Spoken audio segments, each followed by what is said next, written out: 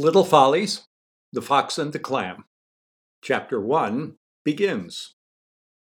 One quiet morning, a Saturday in the spring, when I was 3, while Dudley Beaker was sitting on his porch drinking a cup of coffee and reading the morning paper, the thought struck him that it was time I learned to read.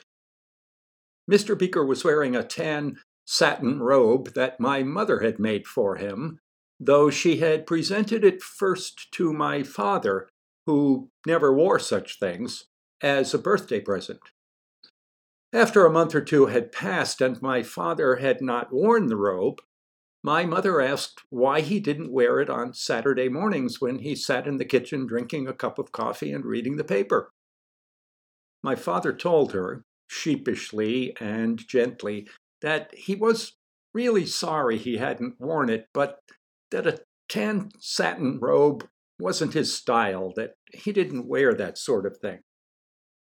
My mother admitted that he was right, and said it seemed a terrible shame to have a perfectly good robe go to waste, and that it was too bad she couldn't think of somebody else to give it to. My father struck himself on the head with the heel of his right hand and said that he had a perfect idea. They could give the robe to Dudley Beaker, whose birthday was coming up in just a week or two. At first, my mother didn't seem to think much of this idea. She said that Dudley's birthday wouldn't come up for months. But my father consulted the small book in which my mother listed birthdays and anniversaries and showed her that Mr. Beaker's birthday was, in fact, just around the corner. My mother declared that she must be losing her marbles like poor Mrs. Barber, the widow downtown, and scampered off to rewrap the robe using the original box, paper, and bow which she had saved on the topmost shelf of her closet in the back, behind a hat box. When she gave the robe to Mr. Beaker, he said that it was just his style, just the sort of thing he would enjoy wearing on a spring morning when he drank his coffee and read the morning paper on his porch. The idea that it was time for me to learn to read struck Mr. Beaker so powerfully that he put the paper aside at once, scrawled a note for Eliza, who was sleeping late, left his coffee, and went off to buy me a book. There was no bookstore in Babbington at that time, but Lydia Barber, who ran a used furniture store on Main Street, liked to arrange the furniture in her shop as it might be arranged in a house. So she kept a good supply of props to lend verisimilitude to the arrangements, including antimacassars and doilies, knickknacks, and books. And these were also for sale. Among the books at Mrs. Barber's shop was a used foxed copy of The Little Folks' Big Book, an anthology of fables, maxims, poems, cautionary tales, and lighthearted stories for children. Mrs. Barber was the widow to whom my mother referred when she said that she must be losing her marbles.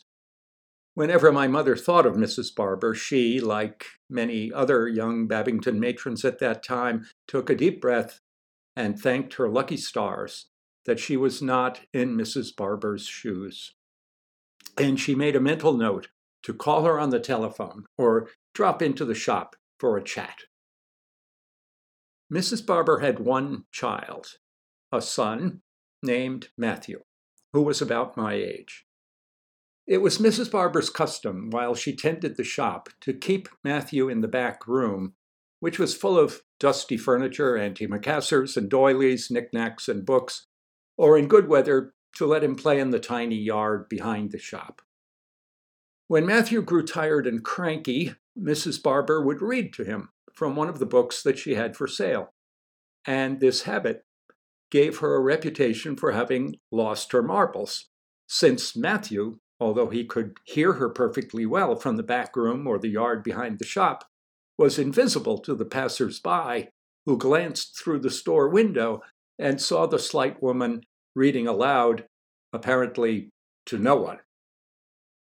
Among the books that Mrs. Barber read from was The Little Folks' Big Book, However, Matthew didn't seem fond of the big book. If anything, listening to his mother read from it seemed to make him more tired and cranky. Mrs. Barber was not, therefore, unwilling to sell the book to Mr. Beaker, who decided that it was just the thing for teaching me to read. Mr. Beaker had Mrs. Barber wrap the book. Then he drove directly to my parents' house. When he arrived, my mother was in the kitchen making breakfast. My father was in the bathroom shaving. I was sitting at the kitchen table eating a bowl of graham crackers and milk. My mother was wearing a terry cloth bathrobe and fuzzy slippers.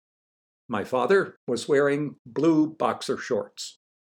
I was wearing a fresh pair of flannel pajamas with pictures of romping, drooling dogs all over them.